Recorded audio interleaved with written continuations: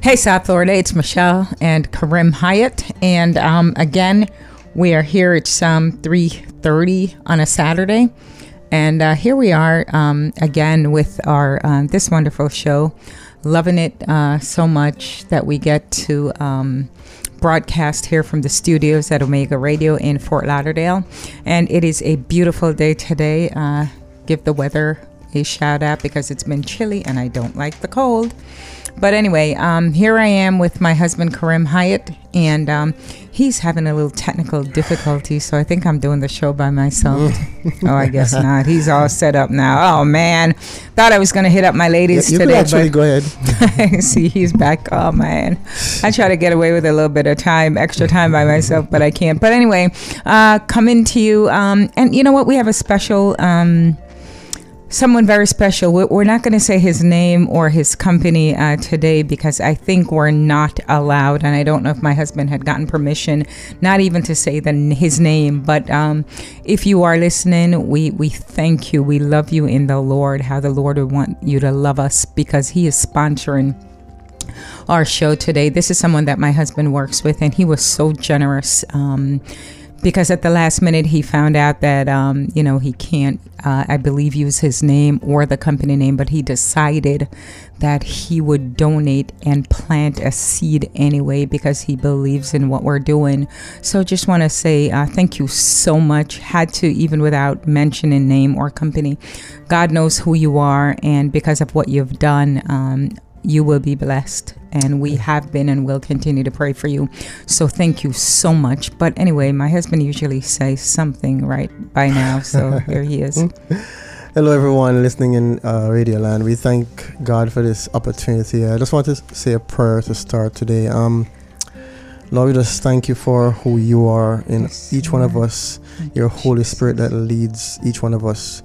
And in our marriages, Lord, we thank you that you created this beautiful thing called marriage. And Lord, we thank you that you give us the roadmap to live in our marriages with each other. We give you praise for today. We thank you for this opportunity. I pray that everyone listening today will hear you and not us, oh God. And you get all the praise in Jesus' name. Amen. Amen. Yeah, thanks once again to Pastor Manning and his family for this opportunity to speak to married couples, speak to listeners. Yeah, I just want to start out by saying, God has been good to us over these months that we've been doing this program called Marriage in a Minute. He's been sending sponsors. Majority of the sponsors we have not asked. They have come to us and offered. So you know that God is in it. And we thank God for that. And we thank all the sponsors. And we thank sponsors who are in the making. Yes. So if you want to advertise during this 15-minute program, please get in touch with Pastor Manning, or you can get in touch with my husband. He usually gives his website at the end of the program. So if you want to be a sponsor, if you just want to plant a seed, if you just want to say, hey, I see what you guys are doing, and this is how I can even support you, please, we welcome that at any time. So yes. So Marriage in a Minute is a program that, for those of you who are listening for the first time, we're trying to encourage married couples to stay married. The book I wrote is called Staying Married, Becoming One Flesh.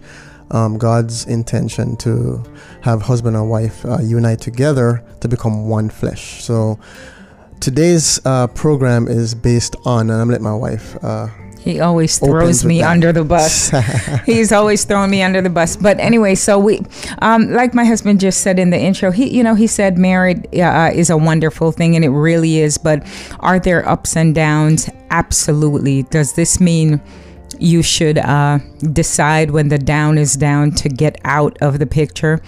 No. When the times are good, you want to stay good, but when the times are not so good, stay connected, stay focused. Yeah. This is where God has you here for a reason. Yeah. And I know you guys, you might hear that all along, but if you're going through a hard time, you're saying to yourself, what part of this, where is the better? It's been worse, it's been this, but there's a covenant. God's hands is all over your marriages. So be encouraged and go through the hard times. When you get over the hard times and you have someone to celebrate with, you cannot understand the triumph, the victory you feel, but not just in overcoming, but just thanking God for what he has brought you through. Yeah. And that is his promise. So if we don't stay put and fight for what we really believe in, how is God going to get the glory? How could somebody else hear that, man, we went through such a hard time? And that's a part of our journey and part of our story where, you know, at times, from time to time, we haven't had it easy. Right. And I'm not saying that we have it easy now, so step up your game, player. But no, I'm kidding. So, you know, we haven't had it easy. But, you know, when you fight on that battlefield together, you pull each other off the battlefield. And, you know, you fight together and you come through together. But anyway, today we're talking about what is your focus? What is your everyday focus? Before we go into that, as Michelle was talking, it came to me, I just want to share real quick. God has a special purpose for your marriage. He has a plan for each marriage, which may be unique for each married couple. And the hardships that you go through and the great times that you go through, it both strengthen your marriage and strengthen you individually. And you don't know what God is doing, which is always something good. So that's the reason why we have to persevere and trust him even in the hard times in your marriage and not give up. So I just want to share that. Right. And that's when you know the word of God. And that's the issue. Sometimes we don't know God's word. And when you know God's word, you remain confident in your crisis, in your trouble. You remain confident, not, you know, having faith that, oh, this is going to work out, but just having faith in God. And what does he say about his children? What does he say about this marriage? He, like my husband said, he's already given us the blueprint. And sometimes when we get in trouble, it means that we deviated. The Bible has not been rewritten. You know, the stories haven't been rewritten. So, the car breaks down because the manual is not followed.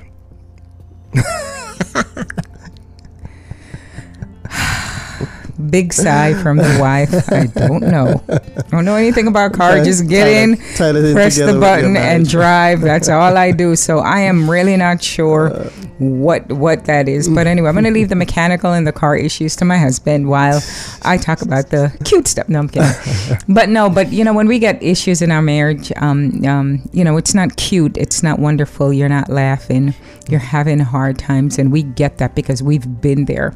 Yeah. So that's what we talked about when we were preparing, you know, like we were like, when we were going through our issues, how did you feel? You're married but felt lonely at times, and what was the focus of our marriage? Like, what was the focus of who we were as a couple? And there are times when the focus can shift from time to time, and it doesn't mean that there's anything wrong. It just means that there's no communication because you have not communicated where you are in your marriage. Even though it is a marriage and it's a covenant, there are two individual people, and we're trying to, and that's why it says becoming one flesh. Right. And it's a perpetual state of being. It's becoming. It never just stops and go, okay, we've hit the mark. Great. What do we do now? You constantly learn. You're evolving in your mind. You're evolving in who you're becoming. And sometimes, you know, finances could be one issue where you're like, you know, finances are so bad, so your focus become the finances. So in other words, you've probably taken your heart or your mind off the word of God.